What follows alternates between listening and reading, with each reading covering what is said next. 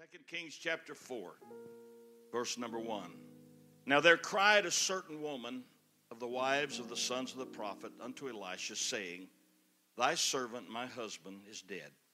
And thou knowest that thy servant did fear the Lord.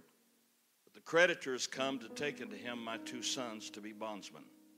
And Elisha said unto her, What shall I do for thee? And then as an afterthought he said, Tell me, what hast thou in thine house? She said, Thine handmaid hath not anything in the house save a pot of oil. Then he said, Go, borrow thee vessels abroad of all thy neighbors, even empty vessels, and borrow not a few. And when thou art come in, thou shalt shut the door upon thee and upon thy sons. Thou shalt pour out unto all those vessels, and thou shalt set aside that which is full. So she went from him and shut the door upon her and her sons, who brought the vessels to her, and she poured out. It came to pass, when the vessels were full, that she said to her son, Bring me yet a vessel. And he said unto her, There is not a vessel more. And the oil stayed. Then she came and told the man of God, and he said, Go, sell the oil, pay thy debt, and live thou and thy children of the rest. We preachers, we title our sermons. There's a method to our madness. I doubt seriously if Peter titled his or Paul titled his, but we do. And hopefully that'll give you a handle to hang on to, so if you wake up Wednesday morning and hopefully you say, Boy, Brother Mullins really did good Sunday. I don't remember what he said. I just remember it was good. If you can remember the title, sometime you can weave your way back into the thread of the thought. I want to preach to you for a little while about unintended consequences. Everybody say, Praise the Lord. Bless you. You may be seated. As I have traveled, and it's been my privilege to preach many places in the last 25 or 30 years, I've preached camp meetings and conferences and conventions, and I have noticed something in all of my travels that in the hour we live in, it seems that there are some having difficulty defining what is pleasing to God and what is the will of God and what they're supposed to be doing for God. And as we go through life, there are times that our doings and our actions result in results that we cannot foresee, did not plan, often did, and sometimes we never know what is the result of some of our doing. But as a result of that, sometimes I feel that some children of God wrestle with the feeling that they seem like they are less than they wish they were in God. Now, there's one principle you have to understand in serving God, and that is when you stand before God and you are weighed, God weighs differently than man weighs. God does not weigh on scales. With God, it's not how much or how many or how far or whatever. God does not weigh on scales. He weighs on balances, Pastor. God puts my gifting and my talent and the opportunities that I've had on one side, and He puts my living and my life and my service on the other. And if I bring them into balance, I am a success in God. I am not weighed by the gifting and talents of Micah Johnson. I'm not weighed of the gifting and talents of this brother right here. I'm weighed by the gifting and talents of Ronnie Mullins. That's what I answer to God for, and I have to understand that. In the story that I read to you today, this lady, she comes to the prophet, and she has a dilemma. Her husband has died, and by her own confession, he is a good man. He was a good man. He served the Lord. He feared God. But apparently, either by circumstance or poor money management, whatever, we don't know the format there, but he has left his family with a considerable debt. And according to the law, the one who held the debt had the opportunity and the right to come and take her sons into servitude for whatever period of time that would be required to satisfy the debt. And so she comes to the prophet and she shares her dilemma with him. And she has only one focus in all of this conversation, and that is to save her sons from servitude. That's the only focus she has. And the preacher looks at her and he gives her a word from the Lord. You know, I am amazed at how many times I and others that I know have come to God in distress and perplexities, seeking, what we really want God to do is wave his magic wand over it and make it right and make it go away. And yet most of the time when I've really sought the Lord, what I have gotten from him is a word. He's given me a plan. But somehow the plan always seems to involve me in it. And so she gets a word from the Lord, and she responds, and she goes, and she obeys the commandment, and she has her sons borrow vessels, and she goes into the house, and she shuts the door on them, and she begins to pour out the oil, and this vessel is full, and the next one, and I don't know how many, but there was a great many, I suppose, because when it was all said and done, she's got this house full of vessels filled with oil, and she comes back to the prophet, and he says, now, I want you to go take that oil, go sell it in the city, you'll have enough to pay the debt, and you'll also have enough for you and your sons to survive and to continue to live. Now, her only focus was to redeem her sons from servitude. But in her obedience to the word that the man of God gave her, she also was able to supply oil for her city. You know, in so many instances, we get tunnel vision. In Proverbs, the wise man said, where there's no vision, the people perish. The word vision there is a Hebrew word that does not speak of a foretelling or a forthtelling. It's simply a word which speaks of perception, the ability to see the big picture. And he said sometimes our problem is we get tunnel vision and we don't have the ability to see the big picture. That's why it's sad, I think. You know, in Isaiah, the prophet, the Lord spoke through the prophet, and he looked at Israel and says, my thoughts are as high above your thoughts as the heavens are above the earth. My ways are, why, you know, and we take consolation in that. We say, well, even God understands. But if you really read the context, he was not consoling them. He was rebuking them. He was saying, you're my people. Why is my thinking so different than yours? Why are my ways so different than yours? But this lady, she takes the word that the man of God gives her and she obeys it. And that's why I think Paul said, let this mind be in you that was also in Christ Jesus. But she takes the oil and she sells the oil and she redeems her son from servitude. But the unique thing about it is, since she sold the oil, that tells me there was a market for her oil, which tells me the city needed her oil. That was not her purpose. She had no intent to meet the needs of the city. Her only goal was her family and the redeeming of them. But a byproduct, an unintended consequence of her obedience to the word of the Lord was providing a much needed means for her city.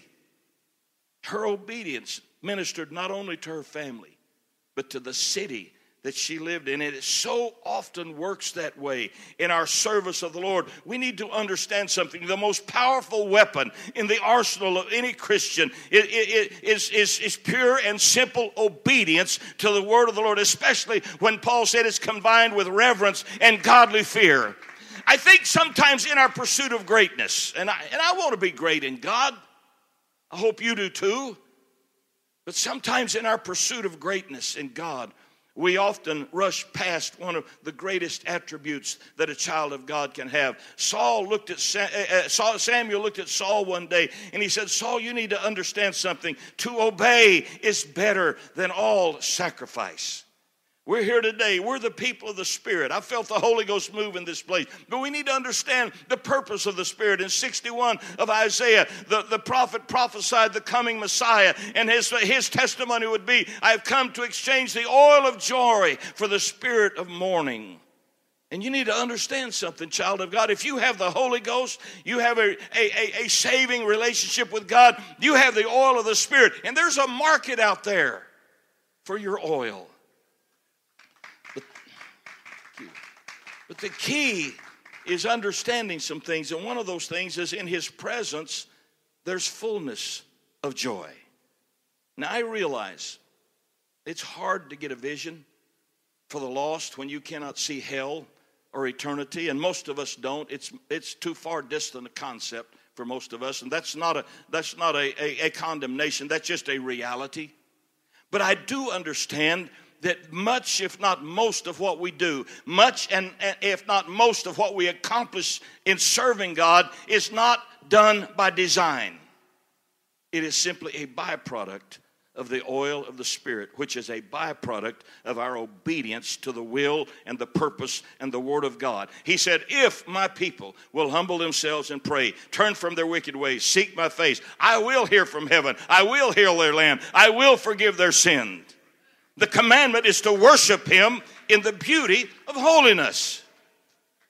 The commandment is, let your light so shine that they may see your good works and thereby glorify your Father which is in heaven. That's why the first and greatest commandment is not heal the sick, raise the dead, cast out devils. It's thou shalt love the Lord thy God with all thy heart, all thy soul, all thy might, all thy strength, and thou shalt love thy neighbor as thyself. For on these two hang all the law and the prophets. Every thou shalt and thou shalt not in that book is there to accomplish one of two things. That's to make you love Jesus more or love each other more.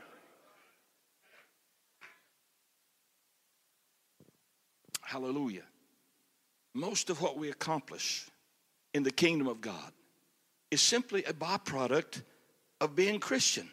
There's an unbelievable reservoir of potential in obedience to the Word of God. Nothing that we can do frees God to be God like simply obeying His Word and serving Him. In Joshua chapter 1, as Israel comes in to the land of Canaan, and Joshua speaks to them, and in verse number 8 he said, this book of the law shall not depart out of thy mouth, but thou shalt meditate therein day and night, that thou mayest observe to do all according that is written therein. For then shalt thou make thy way prosperous, and then shalt thou have good success. All you have to do, he said, to succeed is just embrace the law of God, submit to the law of God, obey the law of God, and then the consequences will occur, whether intended or not. It's not a matter most of the time of making things happen in our service of God. It's a matter of letting things happen. For example, God inhabits praise. Everybody that knows that, say amen. That's why the Bible tells us, enter His gates with thanksgiving and His courts with praise, because God will inhabit that. And the Bible tells us where the Spirit of the Lord is, there is liberty. That's a word which means the ability to be freed from every negative force. The power of God is released when we make God God. We simply come in here, we lift Him up, we exalt Him. More people are healed when there's a prevailing atmosphere of praise. There's more people get the Holy Ghost when there's a prevailing atmosphere of praise. More people are encouraged when there's a prevailing atmosphere of praise than any other time. And it is very, very difficult for our finite minds to understand the potential and simple faithfulness to God. But it's also difficult for our finite minds to understand the potential damage of unfaithfulness. In John chapter 6, Jesus has been teaching all day, and the evening is coming on. And the disciples come to Jesus, and I'm paraphrasing. I can do that. I have the mic. I get to do that. And so they come to Jesus, Pastor, and they said, Lord, man, this is good stuff you're dishing out here. It's cool. I mean, it's awesome. But, you know, the day is getting away, and these folks have quite a ways to go home, and we need to give this service a graceful funeral and let them leave, because they're going to faint from hunger if we don't. And Jesus said, I got a better idea. They said, well, we're open to it. He said, let's feed them. And they looked, Jesus said, Lord, if we had, first of all, if we had 300 penny worth of bread, number one, we have to have the 300 pennies. A penny was a day's wages for average working man. So we got a year's salary for the average working man. If we had the money to buy that much bread, there's no place to buy that much bread. So your idea is really great, but there are some challenges to that, and I don't know how we're going to. And while they're commiserating about how profound the challenge is and how they're not equipped to handle it, how we don't know how we're going to do this, the 11 who Jesus has called personally are there wringing their hands. How do we meet this? The one disciple that called himself, if you don't believe it, Andrew called himself. He just was following Jesus. Jesus turned around one day and said, what do you want? And Andrew said, I just want to know where you live. Because if I lose sight of you, I want to know where I can find you. Because where you are, that's where I want to be. And so Andrew calls himself, and the one disciple, he's out while the other 11 are wringing their hands. He's out there looking among the crowd, and he finds a little lad who brought a lunch of 5 loaves, and this is not loaves, this is little biscuits and 2 little fish. And he says, hey, bud, can I borrow these? Well, not borrow, I ain't going to give them back. But he said, well, yeah, I guess. So he brings them to Jesus. He said, here, look at what I found. And the others look at him and said, but what are these among so many? And Jesus said, well, I'll show you what they are. And so he blesses them. When God blesses things, things happen. And so he begins to break the bread and break the fish, and 100 are fed, and then 500 are fed, and then 1,000 are fed, and then 5,000 men plus the women and children are fed. And after that, they take up 12 baskets full, so all the disciples have lunch ready tomorrow.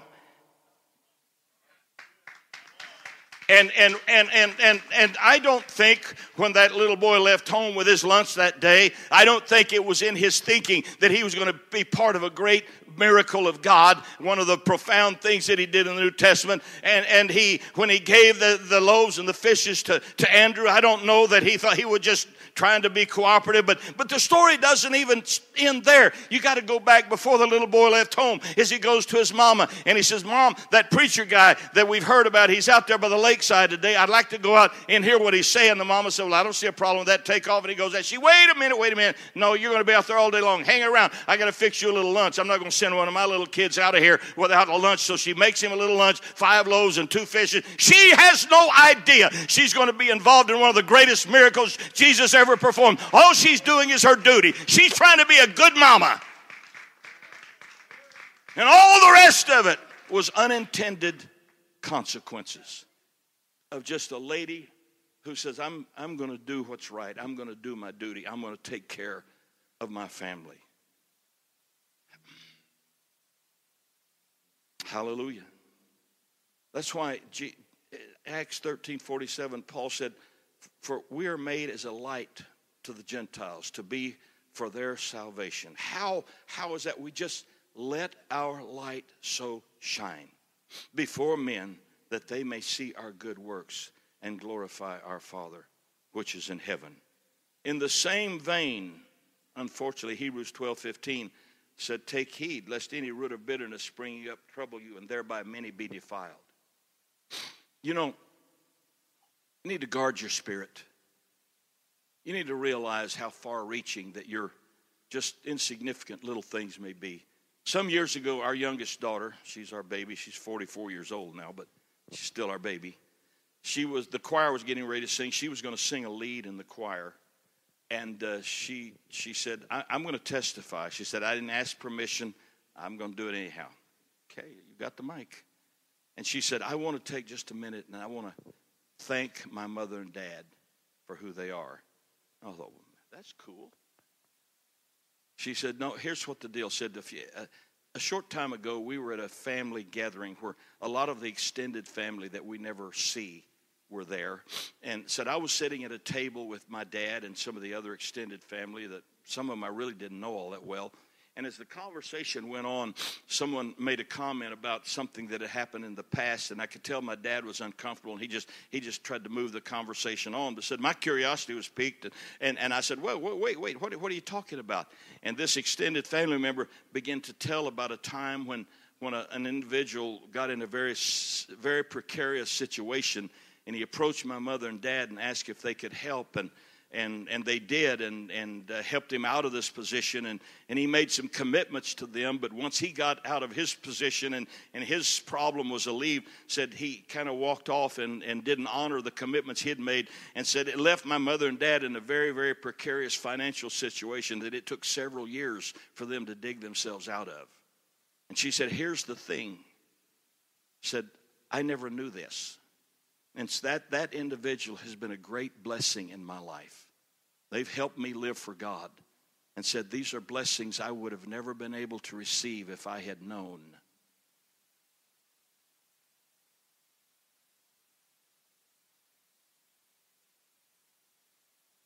Meanwhile, back at the ranch, 1 Corinthians 3:13, Paul said, our works are manifest. That's why Matthew 5:16, let your light so shine. Matthew 5:14, we are a city set on a hill that can't be hid. That's not my doing, that's God's doing. All I'm doing is obeying his word. All I'm doing is serving him. All I'm doing is submitting to his standard of apostolic identity and his position on holiness and all those things. You cannot know, and you will probably never fully realize the potential impact of your love affair with Jesus Christ. I do know this, Hosea 8:7. Yeah, go ahead, God's good. I know this, Hosea 8:7. He said, if you sow the wind, you reap the whirlwind. Now, Pastor, we always read that in a negative connotation. We sow a little bit of disobedience and we reap, but may it also work in the positive? We offer God our feeble little, not that much I could do. I'm 75 years old and I'm tired. I stay tired. But he said, if you sow a wind, you sow a little breeze of obedience, you sow a little breeze of commitment, you just serve God and you be faithful to God. And I know sometimes this pastor, he's going to stand in the next 2 or 3 or 4 years and he's going to teach you some things out of that book that's going to crimp your style. And you're going to say, I don't understand why we have to do that to be a child of God. You know what? I raised 3 kids and I gave all 3 of them spankings for things they didn't understand. All they knew is they disobeyed me. They didn't know why they couldn't do it. They didn't know why I told them you can't go out in the middle of the freeway and play. They didn't understand that. The big, hello. And I don't know, that wasn't even in the notes. I'm sorry. I don't know. But we don't know how far-reaching that our obedience and our commitment to God. Hebrews 11:4, by faith, Abel, being dead, yet speaketh. The only thing I know Abel ever did was bring an offering. And it used to bother me, Pastor, because it said that by faith Abel offered a more excellent sacrifice than Cain, and God smiled on his offering, but he didn't on Abel offered this, and Cain's offering didn't get blessed of the Lord. And it seemed like God was very arbitrary because I'm sorry, any way you slice it, Cain's offering was a lot more labor intensive than Abel's. I mean, he had to till the ground, he had to plant the seed, he had to weed the garden, he had to reap the seed, he had to sweat of his brow, and all Abel had to do was sit up on the side of the hill and scratch his belly and watch the lamb grow. But then one day I realized the Bible says by faith Abel offered a more. And faith only comes by hearing the word of the Lord, Paul said. So though we don't have a record of it, I don't know where it occurred in the book of Genesis. These boys had a word from God, what kind of an offering he wanted. And Abel was blessed because he obeyed the word of the Lord. It wasn't a matter of how much or how many. It was what God asked for. It was what God wanted.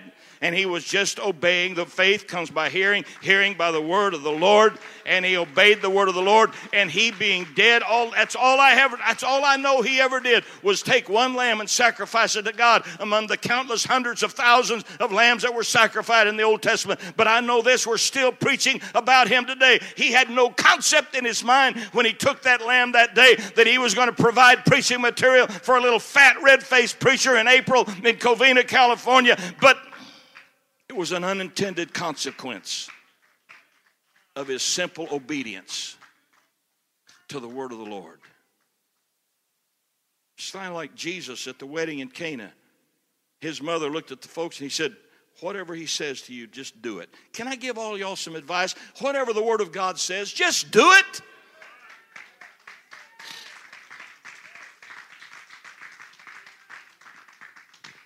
Matthew 5:17, you said you're the salt of the earth.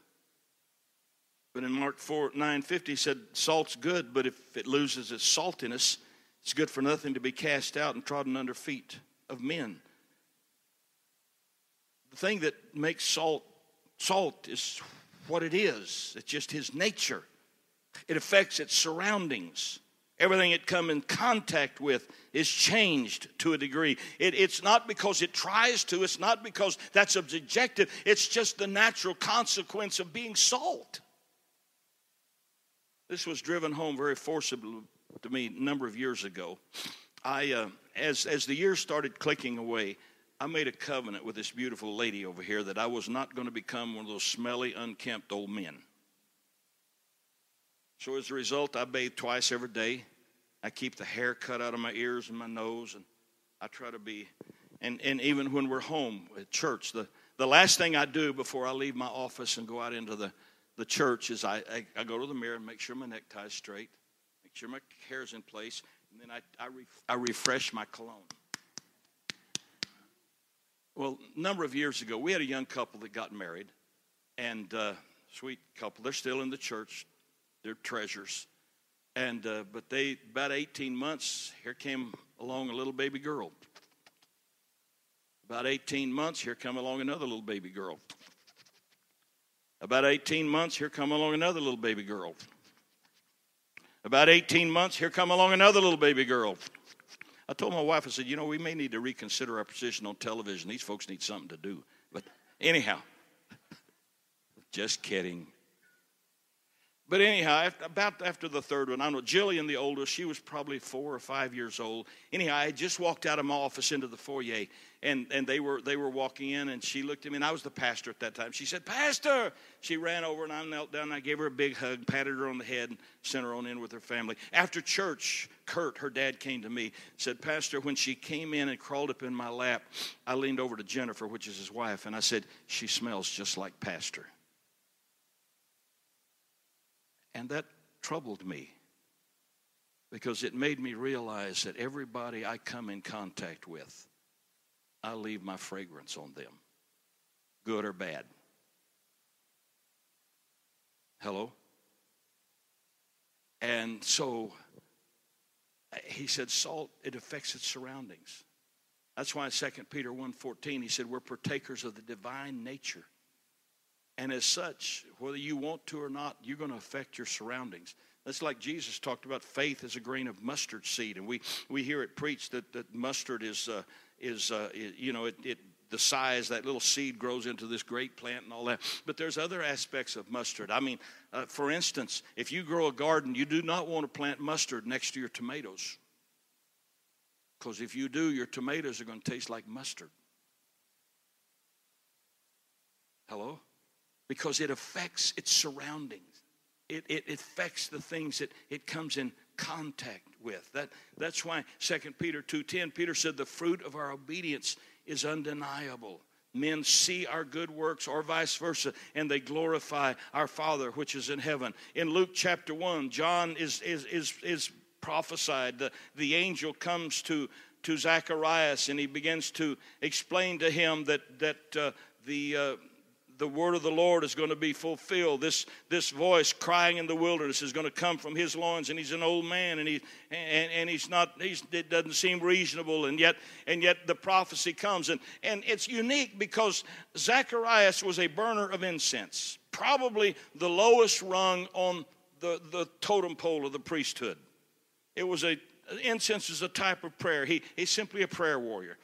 Zacharias will never stand on the steps of the temple and accept the sacrificial offering. He'll never walk in and cut the throat and catch the blood in the basin. He'll never dismember it and lay it upon the altar. He'll never take the blood of the sacrifice into the Holy of Holies and sprinkle it on the mercy seat and stand there and watch the Shekinah of God come down. But the Bible says something unique about him in Luke chapter 1:6 about him and his wife. And they were both righteous before God, walking in all the commandments and ordinances of the Lord blameless. Verse 8, and it came to pass that while he executed the priest's office before God, just in the order of his course, he was just being faithful according to the custom of the priest's office. That's why the wise man in Ecclesiastes said, whatever your hand find to do, do it with thy might, for there's no work, device, knowledge, or wisdom in the grave. We look at David, the man after God's own heart. And the story of David and Goliath is so uniquely incredible. I doubt seriously if there is an apostolic preacher who sometimes in the first 5 or 6 times he preached didn't preach on David and Goliath. Because it just makes such easy preaching. Hallelujah, 5 smooth stones and a slingshot and bless God there's a cause and victory. But the problem is most preachers will preach, and if you're one of those and you do this, that's okay. You have a constitutional right to be wrong. we use that to preach that every one of us at some point in our life and our walk with God, we're going to face our own giant, and we're going to have to kill that giant if we're going to succeed in God. You know, the only problem with that is there's just a limited demand for giant killers in any generation because there's a limited number of giants that need killing. The only way you could please God in David's generation was to be a giant killer. There wasn't a whole lot of people that could have pleased God because there weren't a lot of giants. Hello? God is not looking for giant killers. Now, if a giant arises in this generation and it needs to be taken down, I thank God that He will provide the man or the woman who is equal to the task, and He'll get it done. But the fact of the matter is, you and I and almost all of us here will never be giant killers. We say David won a great victory that day. David didn't win the victory. David did kill the giant. He changed the atmosphere from one of fear to one of faith. But once the atmosphere was changed from fear to faith, the army of the common foot soldiers came out of the trenches, and they won the victory that day. They routed the Philistines. They won a great victory, just like they could have all along.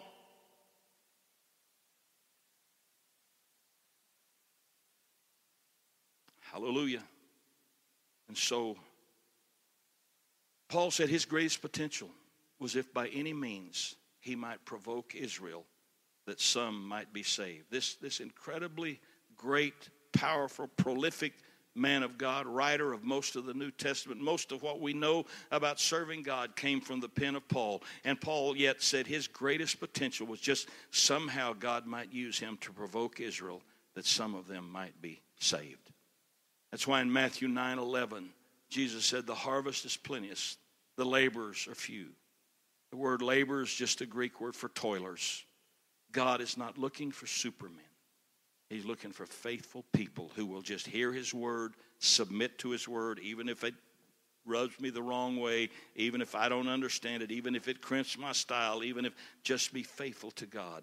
This one woman comes to the prophet with a dilemma. He gives her a word from the Lord. Her only focus, her only ambition, her only desire is to redeem her boys from servitude. And most of us here, quite frankly, it may sound selfish, but most of here, the reason we're here is we want to go to heaven. We want to be saved. That's my goal. That's my ambition. And yet, an unintended consequence of her obedience to the man of God was that she provided much needed oil for her city. Joseph, and I've found the runway, I'm about to land, okay? Joseph is sitting on the governor's seat in Egypt. He has developed a plan whereby the known world has saved from starvation. Because of his plan, his own family, who has discarded him like a piece of trash, is saved and will become the nation of Israel. Because of his plan to save the known world from starvation and redeem his family, he is setting the stage for Shiloh to come. But it all started years before when he is in Potiphar's house and only he and Potiphar's wife are there, and she tries to seduce him. And Joseph looks at her and he said, I cannot do this thing. He didn't say I can't do it because Potiphar might find out, because Potiphar would never know. There was no one in the house but them. He said, how can I do this and this great sin against my God? He said, this is not right. I simply can't do it. Paul went to prison. In prison, he met Pharaoh's butler. He interpreted his dream. Because of that, 2 years later, Pharaoh's butler, remember that man in prison who interpreted dreams? He brought him out. He interpreted Pharaoh's dream. Because of that, Pharaoh made him the governor of Egypt. Because of that, he developed a plan to save the known world from starvation. Because of that, his family was saved. Because of that, there's a nation of Israel. Because of that, Shiloh came. Because of that, Jesus Christ sits on the throne of God today. But those were all unintended consequences. Joseph didn't go to prison to save his family. He didn't go to prison to save the world. He didn't go to prison to set the stage for Shiloh. He didn't go to prison to establish the nation of Israel. He went to prison over a principle. All of the rest of that was just unintended consequences. Now, if he hadn't gone to prison, Pastor, none of that would have happened. But that's not why Joseph went. Joseph went because he was going to be faithful to his God. He said, how can I do this thing? That's why in John 14:23, Jesus said, if any man love me, he will keep my word, and I will come make my abode with him. Was Joseph called to be the governor? If he was, he didn't know it. He was called to love his God, to honor his God. But his love and honor for his God produced something. Paul wrote to the church in Philippi chapter 2, verse 12. He said, wherefore, my beloved, as you have always obeyed, not in my presence only, but now much more in my absence, work out your own salvation with fear and trembling. For it's God which worketh in you both to will and to do of his good pleasure. Do all things without murmuring, disputings, that you may be blameless and harmless, the sons of God, without rebuke in the midst of a crooked and perverse nation, among whom you shine as lights in the world, holding forth the word of life, that I may rejoice in the day of Christ, that I have not run in vain, neither labored in vain. Yea, and if I be offered upon the sacrifice and service of your faith, I joy and rejoice with you all. For the same cause also do ye joy and rejoice with me. No one here, I'm sure, will know the man.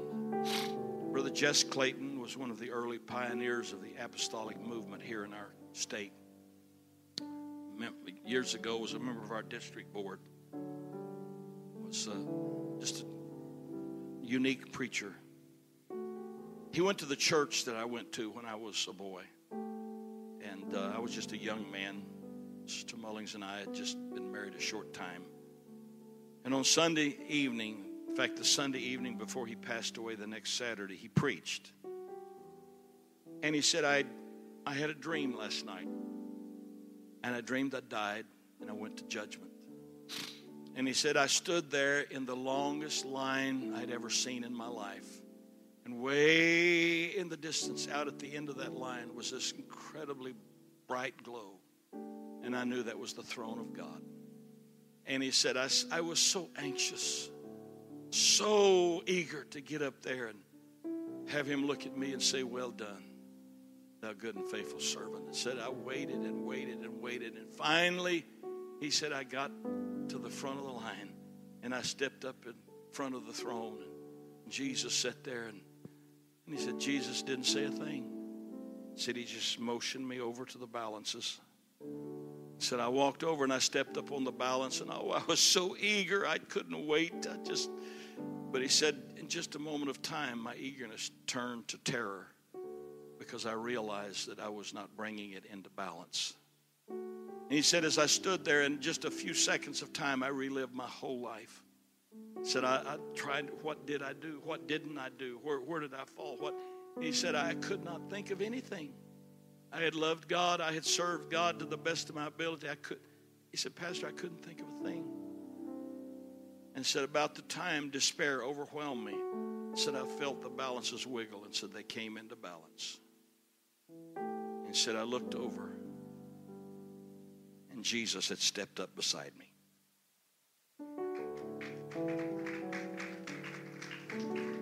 Unintended consequences, Pastor.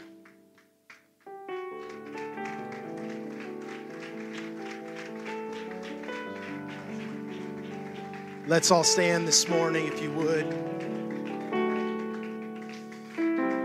A word from the Lord. Every decision that we make, even right now, God's doing something with it. There's going to be a consequence. There's going to be something that follows. I think this is a challenge for our church today. What are we doing in 2021? That's going to impact eternity. That's going to impact our children, our grandchildren, our friends, our co-workers. I don't know about you, but I want to have an impact in this city, in this world today. I want to change a destiny for somebody. I want to do a work in the kingdom for somebody. I want my children to go to heaven. Come on, somebody. I want my family to go to heaven. God, right now in this place, I pray that your Spirit would speak to us. Lord, every heart, every mind, God, that's here that has not been made up to serve you, God, I pray that your word would break through and speak to them today. God, anyone that's not been baptized, that you would move on us today, God. Implore us, Father, to make the change that needs to be made in our lives today, God. Anyone, Lord, that's not living a way that's pleasing to you and your word, I pray, God, you convict our minds, our spirits, our souls today. Oh, church, just go ahead and lift your hands right now. I feel the presence of the Lord. I feel the presence of the Lord. Oh, Rabasea Rayana.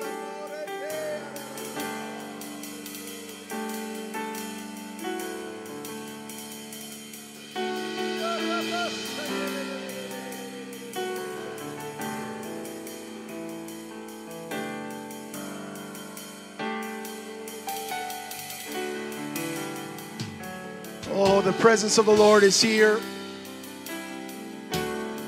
If you need prayer today, maybe this is your first time at Life Church and you want prayer for your life, for your family, we want to be able to pray with you today. Maybe you had a bad report from the doctor. Something's going on in your health. We believe God still heals in 2021. I said He still heals today. You need prayer in your family, whatever's going on, we're going to open up this altar. We have been faithful to be safe. Our masks are on. Our prayer team is here. But we want to believe with you that God is going to perform a miracle in your family. Maybe you have loved ones that they're living outside of the church. They're living in the world, and you've been praying that God get their attention. Wake them up. I believe God can do it today. If you need a touch of the Lord today, I'm going to invite you to come. We're going to worship this morning. And if you need prayer, I'm going to invite you to come. Why don't you bring your family, loved ones? That's all right. Come on to the front. Why don't you bring your husband, your wife with you? Why don't you turn and find someone next to you and invite them to come and pray? Let's just worship the Lord today. Father, in this place right now, that your Spirit would move on us, Lord. All of the unintended consequences, God, that you would show them to us, God. Show us where we're at, Lord. Move on us, God. Encourage us today. We've come to make a change, God, today. We're not here by accident. We're not here by coincidence. But God, we're here because you have led us to this moment, on this day, in this time. I pray, God, that your Spirit would touch us. I pray, Lord, your Spirit would move on us in the name of Jesus. That's it. That's it. Feel free to come today. There's a number already down here. As you come, go ahead and lift your hands, lift your voices. If you're out there still in the pew, go ahead and just lift your hands right where you're at. Let's bless the Lord today. Hallelujah, hallelujah. I give myself away so you can use me. I give myself away. Oh, I give myself away so you can use me. Give myself away. I give myself away so you can use me. Here I am, here I stand. Lord, my life is in your hands. Oh, I'm longing to see your desires revealed in me. I give myself away. Oh, I give myself away so you can use me. Give myself away. I give myself away so you can use me. myself away. I give myself, I give myself away. Give myself away. So you can use me. I give myself away. Oh, I give myself away. So you can use me. My life is not my own. To you I belong. I give myself to you. My life is not my own. To you I belong. I give myself to you. Oh, we say my life is not my own. Life is not my own. To you I belong. I give myself away. Give myself. Oh, I give myself to you. Oh, I give my life to you. Life is not my own. To you, I belong. I give myself I away. give myself to you. I give myself away. Oh, I give myself away. so you can use me. Give myself away. Oh, I give myself away. Give myself away. So you can use me.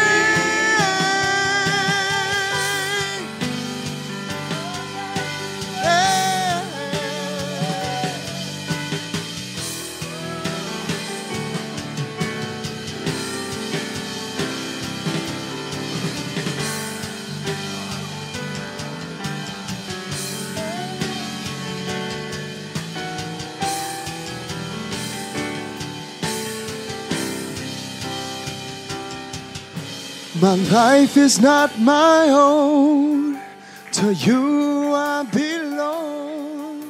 I give myself to you. My life is not my own. To you I belong. I give myself away. Give myself to you. Oh, my life is not my own. Say, Life is not my own. to you I belong. give myself. I give myself to you. I give myself away. I give myself away. So you Can use me. give myself away. I give myself away to you, Jesus. Give myself away. So you can use me. Give myself away. Give myself away. Give myself away. Give myself away. So you can use me, Lord. Give myself away.